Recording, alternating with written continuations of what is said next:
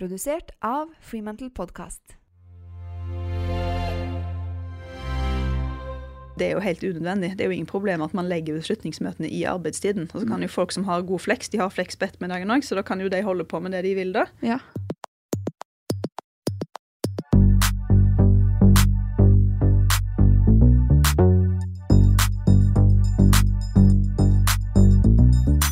Mitt navn Mira Khan, og i dagens episode av Mamma jobber snakker jeg med Jenny Sveen Hovda. Hun advokat, partner og styremedlem i Bull & Co. advokatfirma. Og så har hun faktisk en mann som har trappet ned til 50% for at hun skal kunne følge sin karrieredrøm. Men han jobber offshore, så han fremdeles jevnlig borte i en uke i strekk. Og derfor så lurer jeg veldig på hvordan hun løser hjemmelogistikken som advokat, men spesielt da når han borte. Og så jeg veldig spent på å høre hva som skjedde når hun, som ny på vei inn i styret i Bull, ba om å få flyttet det faste tidspunktet for styremøtet. For det lå nemlig tradisjonelt på ettermiddagen når man skal hente i barnehage og være sammen med barna. Og Jenny synes det burde ligge i kjernetiden. Jenny virkelig en utrolig kul dame, og jeg tror alle hadde hatt godt av å ta med seg litt Jenny-attitude inn i hverdagen iblant.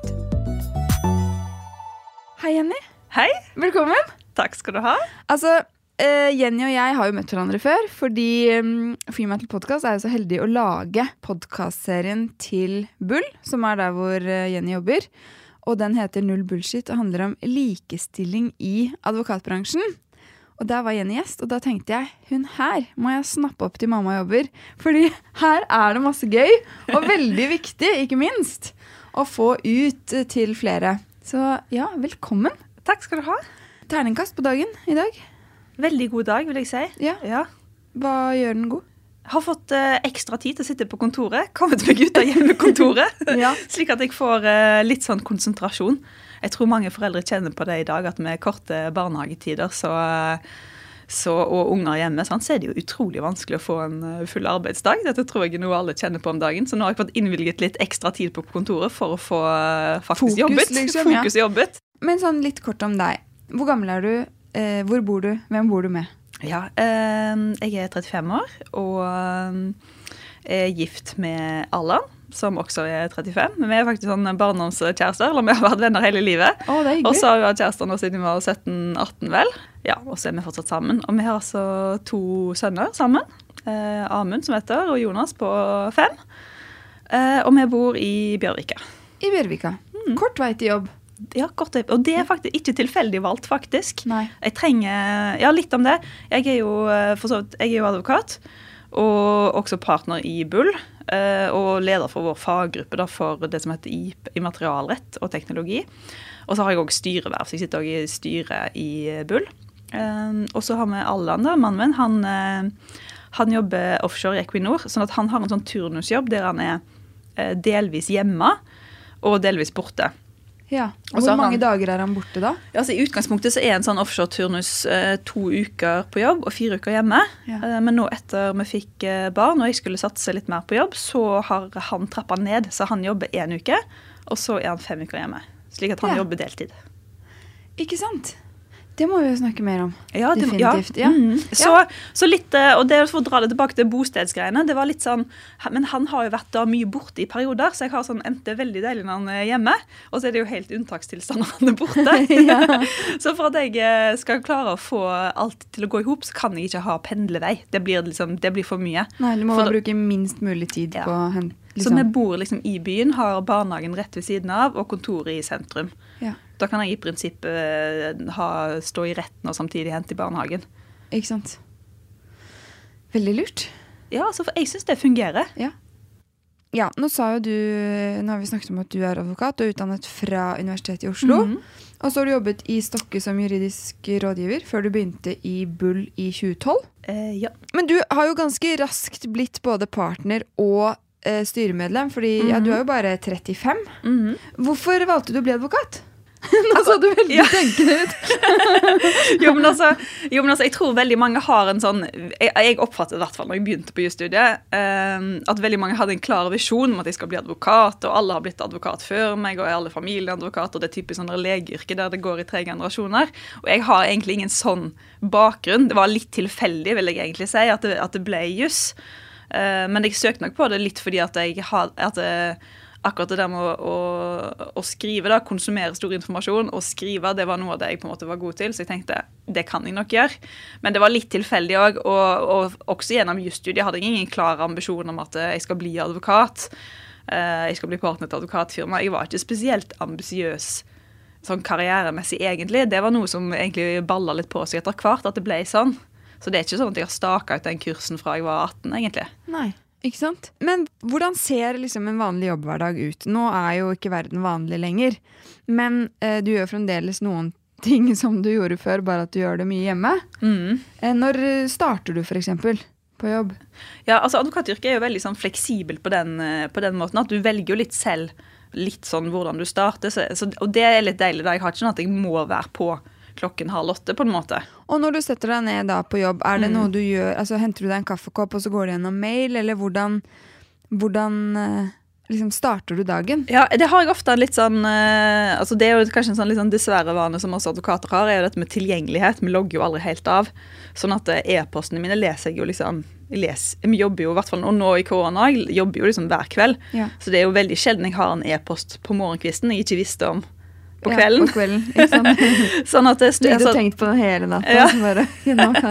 Nå har jeg heldigvis bare sånne hyggelige saker, sånn at jeg har ingen sånne kunder å jobbe med som holder meg våken om natten med negative tanker.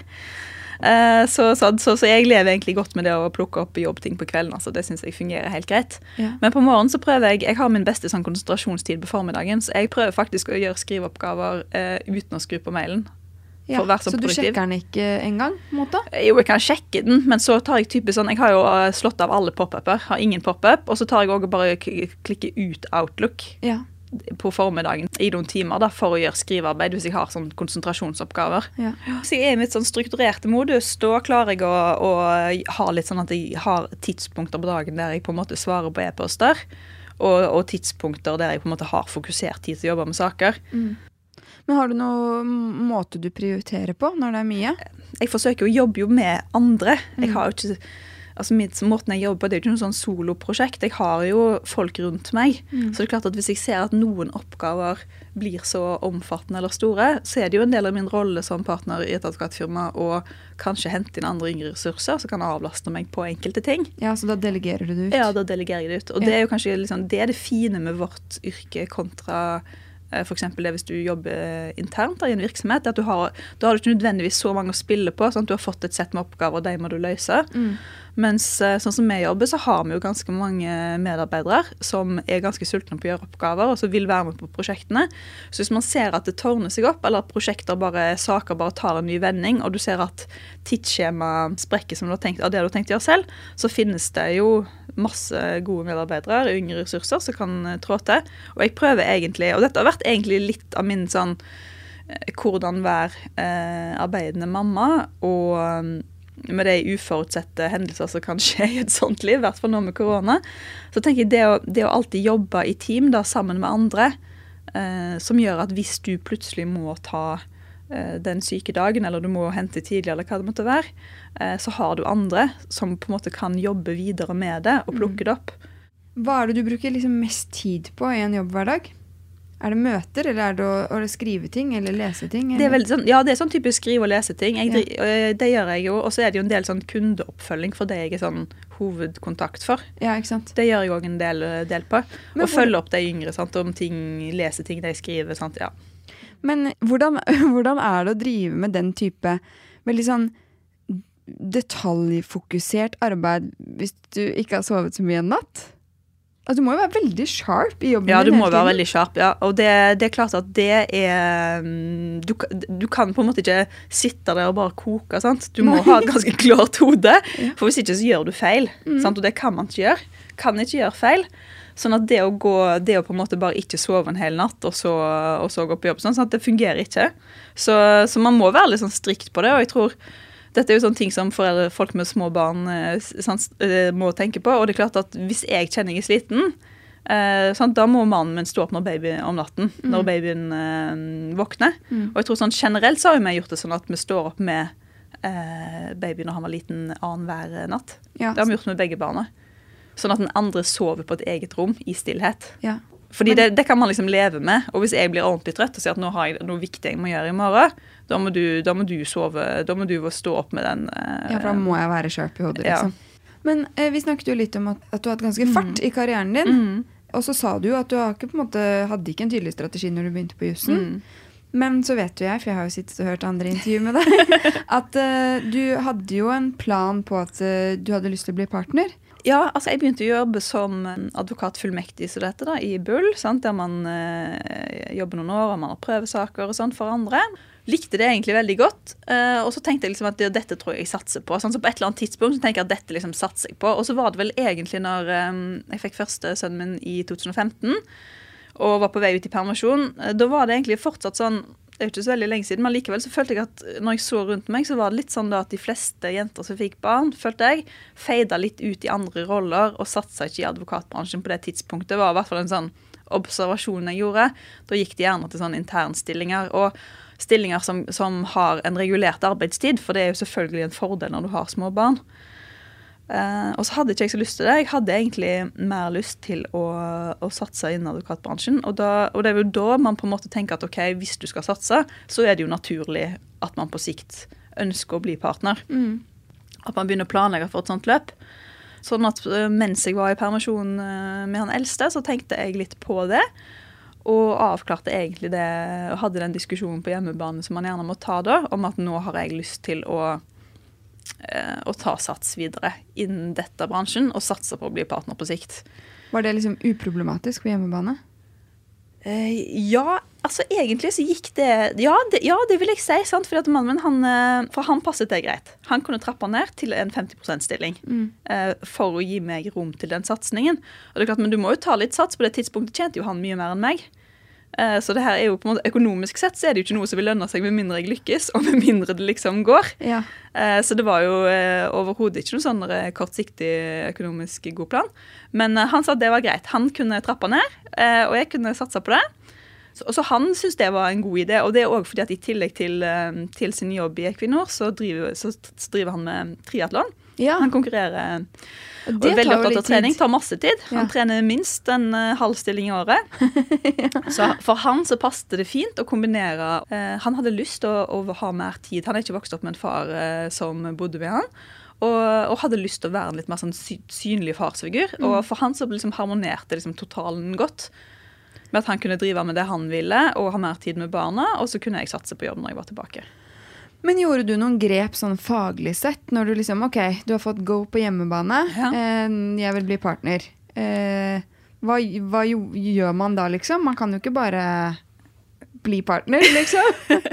Jeg kom tilbake på jobb etter permisjonen da var man i 2016, og da var jeg veldig tydelig på det, at nå, eller dette var kanskje bare noe jeg følte på da, jeg følte liksom på at man tenker som, nå er hun tilbake i permisjon, og hun tenkte bare liksom, gjør akkurat det hun må, og så gå hjem. Så for å være helt sikker på at alle forstod at nå var jeg ganske dedikert på å få til noe her, så var jeg veldig tydelig på det, og for de som var selvfølgelig sånn HR-ledere, de som satt i styret, at nå er jeg tilbake, og jeg er tilbake for fullt. Ja. Så ikke hold meg utenfor liksom, noen oppgaver, for jeg er dedikert. Jeg har klarert at mannen, han fikser barnehagehenting. Jeg er liksom dedikert, og jeg har tenkt å satse. Kult. Ja, for man må jo være tydelig. Du må være tydelig på det. Ja. Fordi at jeg vet ikke om det hadde skjedd, men jeg var redd for at folk ville tenke, nei, men nå gir vi ikke henne de der akutte hasteoppdragene, nå setter vi ikke henne på de store sakene, fordi hun må gå hjem 3:30. Ja, og kanskje ikke for å være kjip engang, kanskje for å være grei og gi deg flex. Ja, selvfølgelig, sant? Ja. Sånn at det ikke og jeg vet ikke om det hadde skjedd, men jeg var litt redd for det den gangen, sant? Så jeg var kanskje litt sånn overtydelig på at nå hadde jeg tenkt å satse. Ja, kult. Og så gjorde jeg det, og jobbet mye, og etter hvert så begynte det å gi avkastning, og i 2018 så når jeg var 32, og den eldste sønnen min var vel da 3 år, så trådte jeg inn i partnerskapet. Kult. Og så ble du jo også med i styret? Ja, jeg har sittet i styret et år nå. Ja, og kan ikke du fortelle litt, fordi når styremøtene deres var jo på ettermiddag og kveld, før du begynte. Ja, det var det. Når jeg fikk spørsmål om jeg hadde lyst til å sitte i styret, så var jeg litt sånn at det er jo selvfølgelig veldig hyggelig at de andre partnerne tenker at mine type synspunkter da er verdifullt i en sånn sammenheng, så det kan jeg gjerne bidra i. Jeg tror også det er viktig at de har på en måte yngre stemmer som også sitter i ledelsen. Og så var det sånn spørsmål sånn, ja, med styremøtene, og sånn har det jo vært i vår bransje, at alle sånn partnermøter, styremøter skjer fra typisk klokka 4 og utover. Og så fikk jeg spørsmål, er det et problem? Og så tygde jeg litt på det, så tenkte jeg sånn, altså, det er klart at du kan jo sette av, det er ikke at det er helt umulig å få til å sette av møter sånn på ettermiddagen, men det er egentlig ikke optimalt for meg i min situasjon, at jeg på en måte alltid skal sette ting akkurat i de der timene der man skal hjem, spise middag, lese bok for barna, legge deg, sant? Det er jo på en måte min litt sånn tid med deg. Så da sa jeg at det egentlig så passer det litt dårlig, så jeg synes kanskje vi skal flytte det til morgenkvisten i stedet. Så da ble det det. Ja, ikke sant? Fordi du sa fra. Ja, jeg gjorde det. Og det er jo kjempebra, og kanskje har det gjort at noen som kommer etter deg, og som vurderer å være med i styret senere, sier ja fordi de ser at møtene ikke er i barneventingen.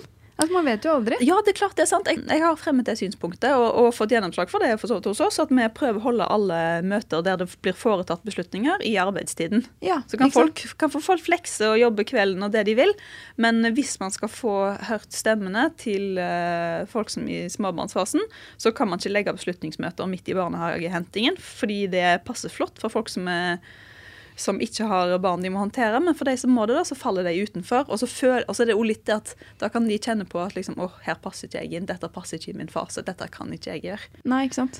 Og det trenger dere jo, den trenden må dere jo snu i deres bransje og mange andre.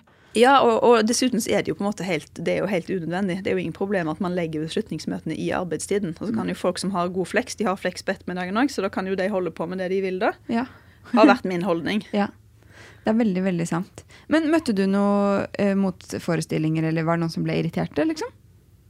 Nei, jeg tror det var helt greit. Så det handler jo om at det må være greit av og til å si høyt at liksom, hvis jeg skal ta på meg noe ekstra ansvar her, så må det på en måte være på en måte som gjør at det passer for meg. Ja, så ikke hele min uke blir kaotisk. Pluss at da er jo du faktisk alene en del uker. Da måtte du jo leie din barnevakt på en måte. Ja, sant. Og det har vi ikke. Sant? Fordi vi er fra samme sted, og foreldrene våre de bor på Vestlandet. Så vi har ingen barnevakt, vi har ingen au pair. Og jeg har ikke egentlig spesielt lyst på det heller. Så jeg vil heller at vi liksom håndterer ting selv. Og da kan jeg på en måte, jeg kan sitte og jobbe på kvelden når de sover, men beslutningsmøtene trenger at det er liksom i den kjernetiden som barna er i barnehage. Ja. Storytel er min annonsør, og 1. april kom de med en lydboknyhet som er fabelaktig hyggelig for store og små, nemlig Alice i Eventyrland. Og den er lest inn med sånn fortellerstemme som bare skaper god stemning i rommet. Vi har ikke begynt på den ennå, for vi holder på med Gutta i det enorme trehuset med 39 etasjer, men jeg har sniklyttet litt, og den er definitivt up next. Husk at Storytel har familieabonnement, så hvis du ikke er like gira som meg på å høre Alice i Eventyrland, så kan du høre på en voksenbok mens du går tur for eksempel, samtidig som barna slapper av med lydbok hjemme på sofaen. Jeg minner også om at som ny Storytel-lytter så får du 14 dagers gratis prøveperiode, så det er bare å slå seg løs. Det gjelder for øvrig ikke på familieabonnementet, men på vanlig abonnement. Men det er jo en god start. Storytel.no, altså.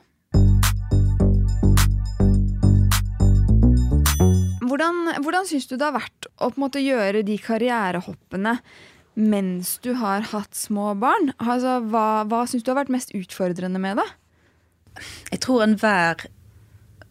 selvfølgelig fedre, men jeg tror enhver mor som går tilbake fra permisjon, og sånn som hvis man har det der standardordningen nå, sånn, så er jo barn kanskje sånn 8 måneder, eller de er jo relativt små. Jeg tror ingen mor går tilbake på jobb da, og tenker liksom bare at det å jobbe fulltid da er dødsenkelt, sant? For det er ikke det. Du har jo fortsatt et lite barn, og selv om far er hjemme, så sover man kanskje lite, og litt sånn. Det er klart at akkurat den overgangen der kan være litt sånn tøff, og jeg tror det er en del i vår bransje på en måte har at ofte faller ut, fordi det er en litt sånn hard overgang akkurat det. Man skal få, om det er første eller andre barn, man skal få en ny hverdag til å fungere, og i en fase akkurat i det du på en måte, mange opplever at de sover dårlig, de har et barn som ikke vil se på fotene på morgenkvisten. Altså at det blir liksom for tøft. Og jeg tror for meg, så det å på en måte ha en ordning på hjemmebane som sørger for at det er en liksom myk overgang, både for meg og for barn, sammen med at man vet at dette er en på en måte kort fase, og det går over. Og når barnet plutselig er 2 år, sant, så sover det bedre. Og hverdagen blir litt mer normal. Og den er ikke alltid syk og forkjølet i barnehagen når du må hente den. Sant? Det går over. Ja. Og jeg har prøvd å være litt sånn optimistisk med de som er yngre jenter hos oss på kontoret, om at akkurat den transformasjonen der, overgangen til å komme på jobb, den er litt tøff. Ja. Sant? Sånn at en kombinasjon av at man trenger ikke tenke når man er tilbake på jobb, at alt må være liksom 120%. Du kan ikke ha liksom every pot on hard boil.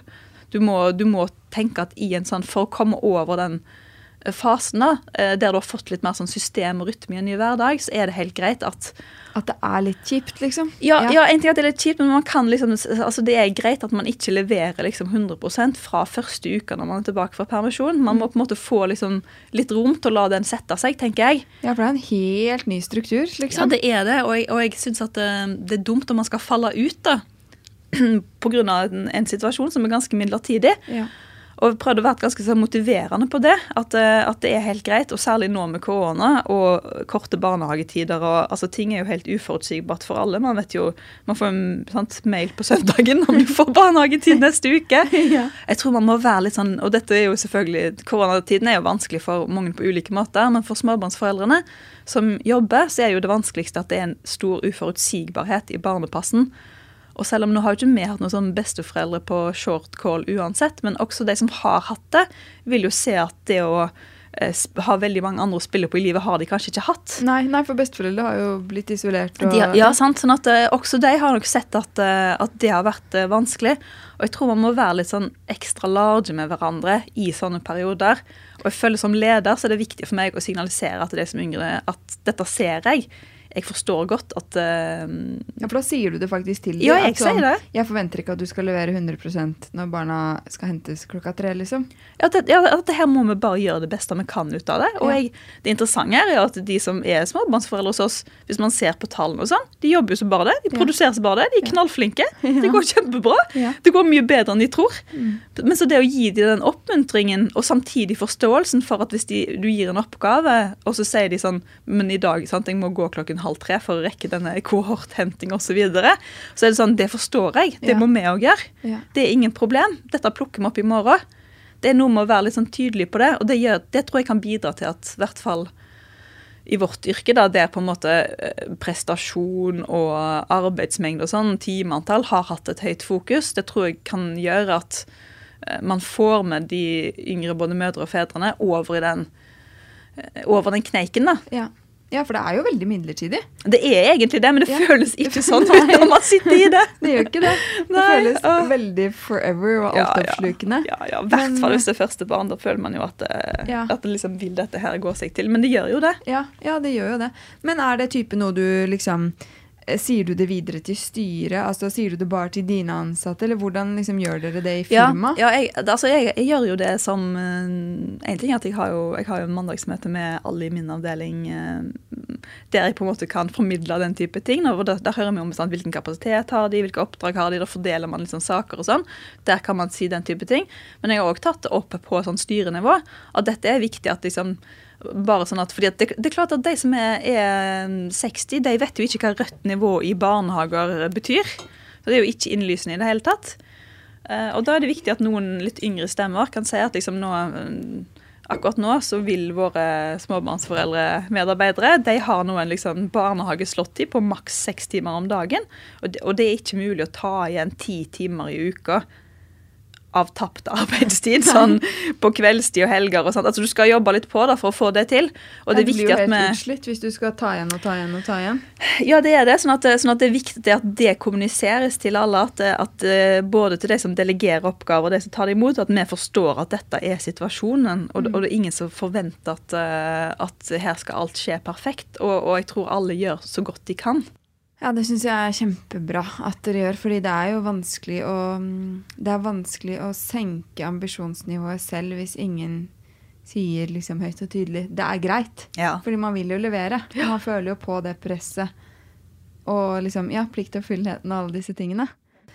Du nevnte jo i sted disse forkjølelsesårene, hvor barna må hentes hele tiden. Hvordan, altså når mannen din er hjemme og ikke offshore, så er det jo en smal sak. Det er en smal sak. Da er jo han flex. Ja. Men når han er borte, så er han borte, og dere er ikke besteforeldre. Ja. Hva gjør du hvis du er i retten da, type, og de ringer fra barnehaven?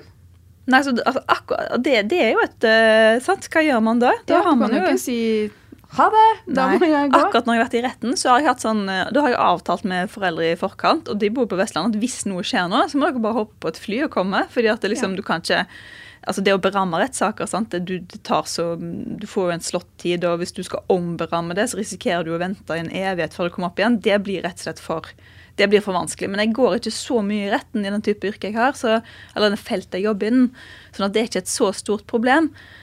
Men er det strategisk valgt at du valgte det området fordi da går du ikke i retten, eller er det bare flaks? Det er nok litt tilfeldig faktisk. Ja, det er litt tilfeldig. Men hva gjør de andre? For dere er jo veldig mange kvinner og mange kvinnelige partnere i Bull. Hva gjør de andre hvis de står i retten og barna er syke? Jeg tror nok at de fleste har en sånn de fleste har jo en annen koforeldre. Ja, det er sant. Ja, så det er jo som kan da steppe inn. Du har for eksempel Elisabeth som er programleder i Null Bullshit. Hun er jo alene mamma og advokat. Ja, hva gjør hun? Ja, altså, det må jeg bare si at for meg som er alene forelder sånn bare periodevis når man er på jobb i Nordsjøen, så er jeg jo enormt imponert over alene foreldre generelt, både i vårt yrke og andre. Det er klart at det er enormt krevende. Jeg synes det er helt utrolig at de klarer å jobbe fulltid, samtidig som de håndterer alt det andre. Det er faktisk utrolig imponerende. Og Elisabeth hos oss har jo vært aleneforeldre til en sønn, fra hun begynte til nå. Og det var jo egentlig først når jeg selv fikk barn, jeg forstod hvor imponerende det egentlig er. Ja. Men hun har også, for hvis hun skulle i retten og så videre, hun har en mor som bor i Spania, som hun har måttet flydd inn for å være sånn backup. Det er gangen hun skal ha lange sånn rettssaker, og der det har vært det ene og det andre. Ja, så man må liksom... Og hun har noen søsken som kan stille opp og så videre. Planlegge, men du må det, ha litt sånn backup. Og det er klart at når hverdagen glir og alt er bra, så er det det. Men vi har et litt sånn uforutsigbart yrke. Og vi må ofte være til stede og klare til å gjøre ting når kundene trenger det. Og det er ikke alltid innenfor normal arbeidstid. Og det er jo det som er en del av den uforutsigbarheten med yrket, som sikkert gjør at en del med barn faller fra da, og tenker at det blir for mye stress. Ja. Apropos stress da, når du er alene da, med disse barna, og du har et kundemøte som starter, og de ikke vil ha på seg støvler. Hva gjør du da? Ja, vet du, han minste på 1 år har et sånt triks der jeg bare prøver å våkne før han, har klart alt, og så gir jeg han bare en sånn lunken varmflaske melk, og da kler jeg han, skifter han og putter han i vognen før han egentlig har skjønt at han har stått opp. Så han er litt sånn, så han er allerede ute han, før han egentlig forstår at han er på vei ut. Ja, han rekker ikke å protestere liksom. Da rekker han ingenting. Veldig lurt. Han er veldig flott, han er på vei ut, og da er han liksom, har ikke fått tid til å liksom kose seg med et eller annet som han må bryte opp av. Og han 5-åringen, han har jo hatt mye i perioder har hatt, for selv om han men i prinsipp jobber deltid, så har han jo perioder der han har jobbet mye. Så i fjor var vel det lengste jeg var alene hjemme med de 3 veker alene. Ja, det er lenge. Ja, det er i hvert fall, ja, noen er det alltid, så det er jo imponerende, men jeg synes det er lenge. Ja. Og er krevende, sånn at det er klart at han 5-åringen min er nok litt mer, jeg er nok litt strengere, sant, med at, for vi har aldri sånne episoder med at han ikke vil ha på støvlene. Nei, ikke sant. Har ikke sånn, jeg. Da har han bare skjønt at det... Det går ikke, det. Nei. Men de første gangene han gjorde det da, har du bare vært beinhard da? Og bare du skal ha på de støvlene? Nei, altså nå er barnehagen et par 100 meter unna, så han har gått i sokkelesten bort. Ja, det har han gjort midtvinter, så jeg har sagt, da får du bare komme av gårde. Sånn at da trenger vi ikke slåss så veldig om det påkledning. Men nå er han ikke veldig sær. Noen barn bruker jo veldig mye sånn styr med sånn påkledning og sånn, og nå har ikke han vært veldig sånn. Men jeg er nok siden jeg har vært liksom litt alene med dem, og hatt litt sånn tidspress og ting i skrekker, så har jeg nok vært litt mer sånn stram på at liksom nå skal vi ut. Ja. Og da tenker jeg, hvis han skal gå på sokkelesten, tenker jeg det er helt fine. Ja, det er jo ikke så langt. Så det får gå fint. Det er veldig gøy. Hva er det som stresser deg mest med å være jobbende mamma? Sånn som har rigget hverdagen, så går ting stort sett greit. Ja. Og så er det jo selvfølgelig de gangene når jeg er alene hjemme med barna, og ikke har den fleksibiliteten som jeg har til vanlig, Da har jeg jo ikke så mye å spille på. Og det er klart at de gangene du har sagt at du skal levere noe, og du likevel ikke kan gjøre det fordi det skjer noe uforutsett, da føler man seg jo litt sånn, det synes man jo er litt kjipt. Da må jeg være ganske sånn rask på da kommer jeg litt tilbake til måten man jobber på. Sånn, da må jeg ha andre flinke folk rundt meg som allerede jobber i samme sak, og som kan på en måte steppe inn da, og ordne det. Ja, og hvis de ikke har barn, så vet du på en måte at de kan jobbe på den kvelden da. Ja. Men får du dårlig samvittighet liksom da, overfor jobben eller barna, liksom? Ja, men jeg er ikke sånn som sliter mye med dårlig samvittighet, altså, fordi det gjør jeg egentlig ikke. Nei. Er du bare sånn, eller har du øvd deg til å bli sånn? Jeg tror hvis man alltid skal kjenne på at man ikke strekker til her eller der, sånn, så river det veldig i deg. Ja. Det er klart at jeg liker veldig godt å jobbe. Jeg liker liksom den yrket jeg har, og jeg liker for så vidt morsrollen også. Men hvis man alltid skal liksom føle på at man aldri gjør noen ting godt nok, så blir det veldig vanskelig, altså. Og jeg synes at alltid, altså, som vi har ordnet det til hjemme og sånn, så fungerer det. Ja, det er godt nok, liksom. Ja, det er egentlig det. Ja. Og så må man jobbe med de der små forbedringene, selvfølgelig, sant? For eksempel, hvis man er en sånn type advokat da, som har jobbet veldig mye sånn alene, og alt avhenger av deg, ja, da må man kanskje endre det da, til at man jobber mer teambasert, sånn at dersom du selv må droppe ut, fordi du må liksom steppe inn på hjemmebane, så er det noen andre flinke som kan plukke opp den ballen for deg, og som du stoler på at dette blir bra. Så det handler om å på en måte rigge til den hverdagen sånn litt etter litt. Og det må man kanskje liksom jobbe med, både sånn på arbeidsplassen og privat hele tiden. Ja, for da har du jo vært ganske bevisst hele veien på liksom rigge det til sånn at det funker for deg. Du sier ifra når liksom, ok, men det her funker ikke, det må vi endre, og så endrer du på det. Og ja, jeg tror man må gjøre det. Bygger du det liksom så det passer. Ja. Og så kan jo ting dukke opp. Nå har jeg med barn som er sånn friske og ikke har spesielle behov og sånn. Men altså hvis man på en måte har plutselig, sant, altså man kan jo få, sant, og det kan være til større barn, tenåringsbarn, ting som trenger ekstra oppfølging og sånt, så må man kanskje ha perioder i karrieren der man må steppe mer inn på hjemmebane og ta en sterkere rolle på ting. Og det tenker jeg at sånn er livet på en måte. Og det må man kan ikke la være å gå på jobb av den grunn, og da må man på en måte tilpasse det på en måte som gjør at det blir holdbart i lengden. Men hva hvis liksom en kunde ringer og maser, og du står og lager middag, og liksom, det er mye greier. Får du ikke puls da heller? Jeg kan være veldig sånn, etter hvert så har jeg blitt litt sånn tøffere på at jeg tar telefonen når folk ringer på ettermiddagen, og skjer ikke det hele tiden altså, men jeg tar telefonen så sier jeg, hei, nå står jeg midt i middagen, sånn at hvis du liksom hører noe rundt her, sant, og du hører noe spetakkel, så er det det, men bare kom igjen, det er ingen problem. Ja, ikke sant, og da går det greit. Jeg tenker det går greit. Ja. Altså, det som blir stressende er jo hvis du skal late som du ikke har en bøling som venter på middagen. Men at du later som du sitter på kontoret, og du har det helt fredelig. Sant? Da blir det stressende hvis noen begynner med sånn hamring og tuting i bakgrunnen. Sant? Men hvis du sier sånn, nå står jeg midt i middagen, eller det er en helg, og du sier sånn, ja, nå er jeg på lekeplassen, men liksom, bare kom med det, liksom. Hva gjelder det? Ja, forventningsstyring. Ja, og det tror jeg folk synes er greit. Stort sett når folk ringer meg på ettermiddagen og kvelden, så er det i forbindelse med sånne saker vi har løpende, der det haster å få fram noe informasjon. Og det tenker jeg er helt greit. I hvert fall den type kunder og sånt som jeg har, så er det helt greit.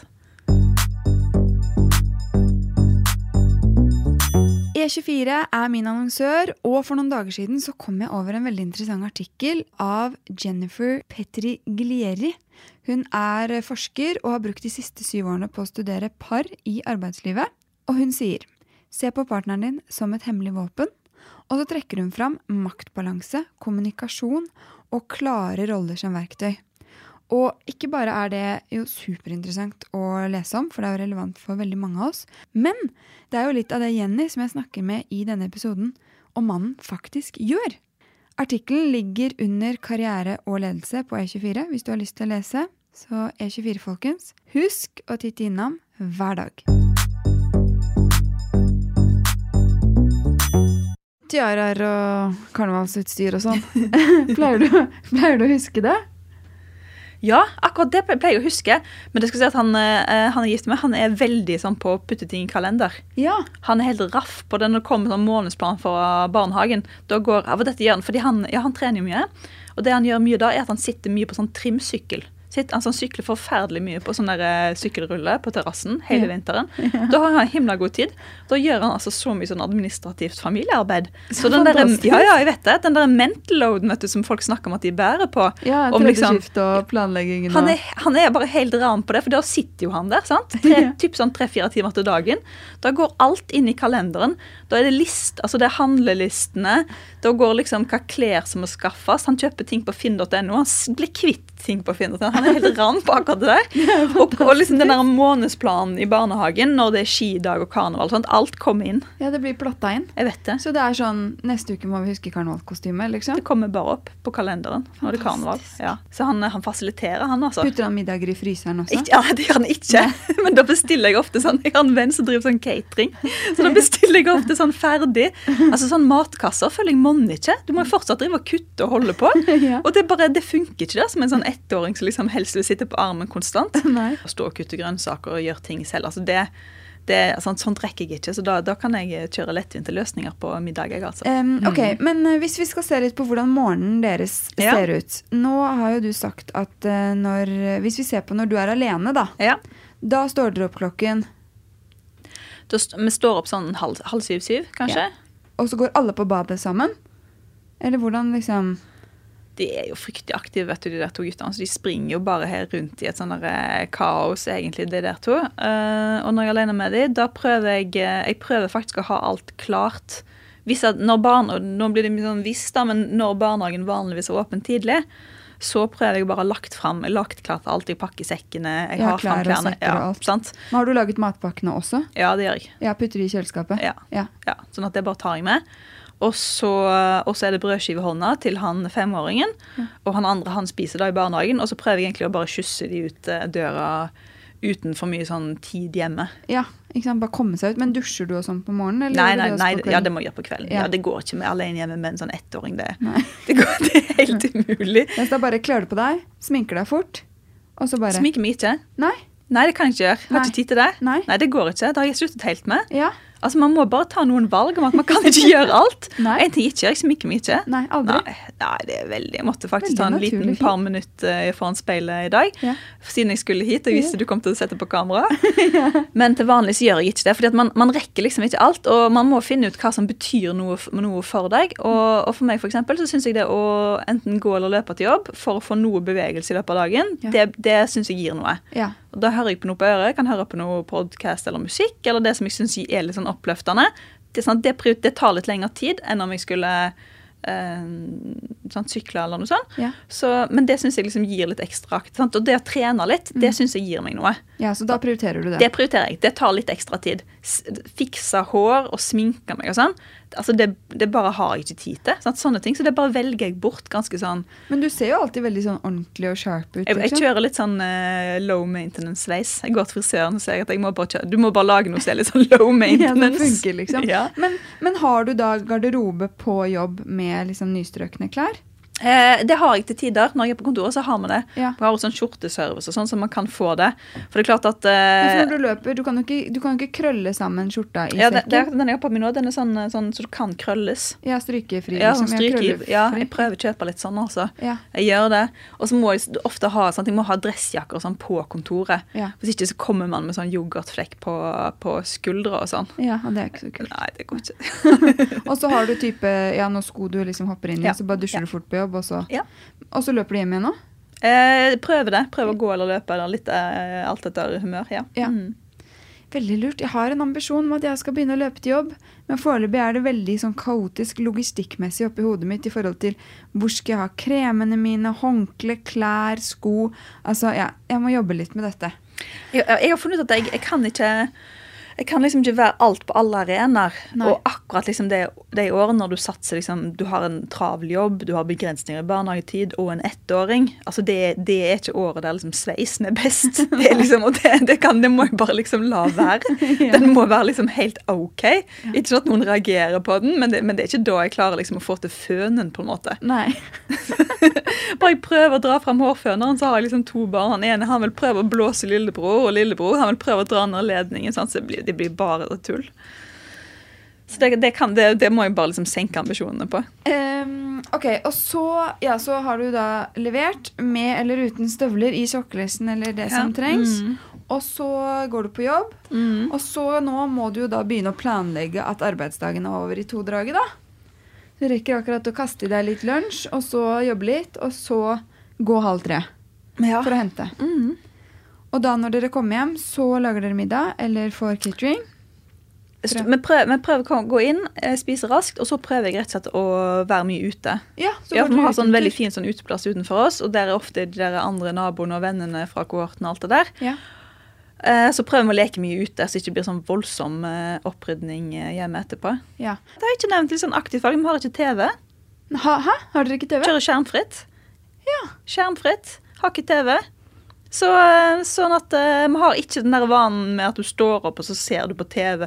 Altså, jeg har ikke lyst til det. Nei. Jeg tenker liksom at jeg må ha litt sånn, de barna og så er de veldig glad i å være ute og veldig sånn kreative. Jeg føler det booster litt sånn kreativitet. Definitivt. Men hva gjør du lørdagsmorgen da, når du ikke kan sette på TV-en? Står du opp med de? Ja. Står opp med de, spinner rundt og ser det, og det blir litt sånn kaos av og til. Ja. Men veldig hyggelig også, finner alltid på et eller annet. Men synes de ikke liksom, nå er han 5 da. Hva tenker du når han begynner på skolen? Og ja, de da må begynner... antagelig, det her, selvfølgelig, jeg skjønner jo at det ryker på med sånn gaming på han og sikkert etter hvert, som alle andre. Ja. Så på et men foreløpig så har han ikke skjønt det. Nei, ikke sant? Og når de begynner å snakke om flip-klipp, liksom, han bare flip-klipp? Ja. Hva er det? Ja, foreløpig så henger han ikke med der, altså. Men, så deilig, og da blir det jo ikke noe mas om skjerm heller. Ingenting.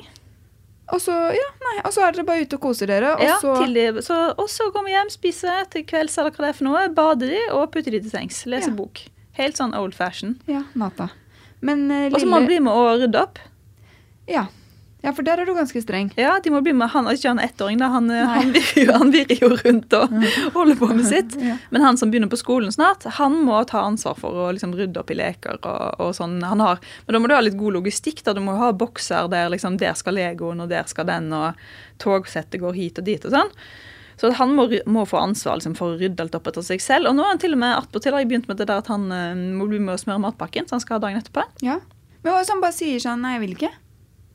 Jeg tror det er bare ikke en... Altså, jeg kan ikke ha sånne passive barn, hvis du skjønner. De må ha litt sånn initiativ. Ja. Men det er noe man må dyrke litt fram. Ja. Så det er litt sånn... Så jeg tror det handler om å begynne litt tidlig med sånn... Hvis liksom 5-åringen sitter i sofaen og er litt sånn, jeg er sulten, så er det litt sånn, hva har du tenkt å gjøre med den saken? Du kan jo gå og finne deg en yoghurt, for eksempel. Ja. Altså, det er på en måte, jeg er ikke en sånn serviceforelder som bare liksom løper rundt og caterer, sånn at 5-åringen kan sitte i sofaen og rope, jeg er tørst, sant? Nei. Hvis han roper jeg er tørst, så er det litt sånn, kanskje du skal gå og hente deg noe å drikke da? Ja, hvis han ikke gidder det, så var han ikke så tørst, liksom. Nei, men da må du ha liksom logistikken klart også, da, sånn, så man har jo glass og bestikk og sånn, liggende lavt nede på en hylle, sånn at det kan han gå og hente selv. Ja. Og en sånn krakk som gjør at han kommer opp i de høyeste hyllene i kjøleskapet.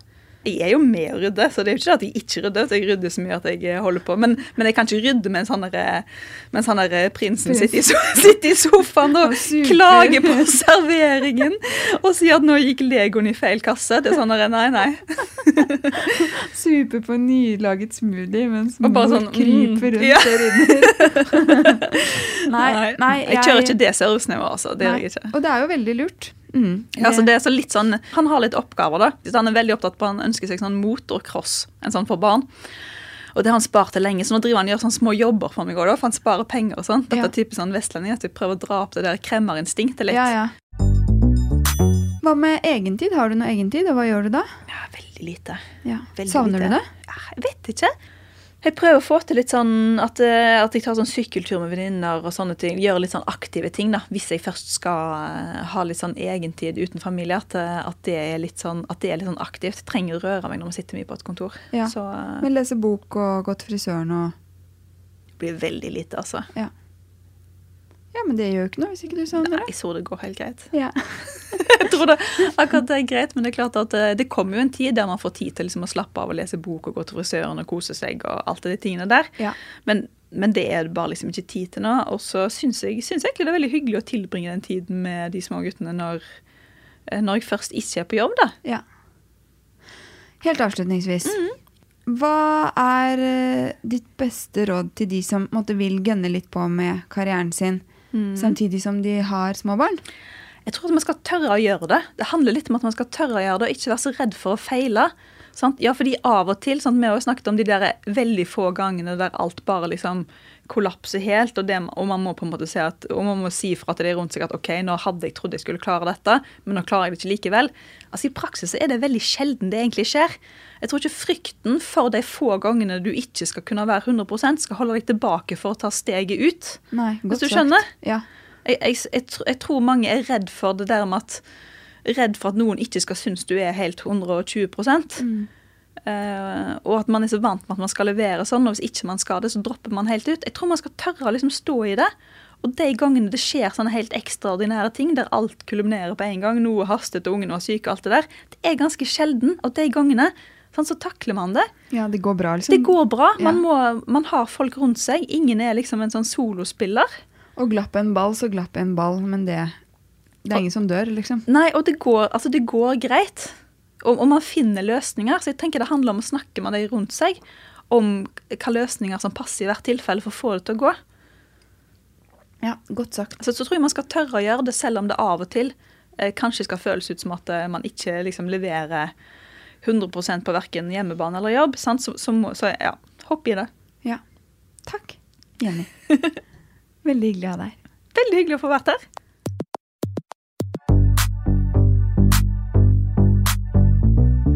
Takk for at du har hørt på Mamma Jobber podcast. Jeg blir kjempeglad hvis du legger igjen noen stjerner i iTunes. Og husk at du kan følge med på Instagram @mammajobberpodcast.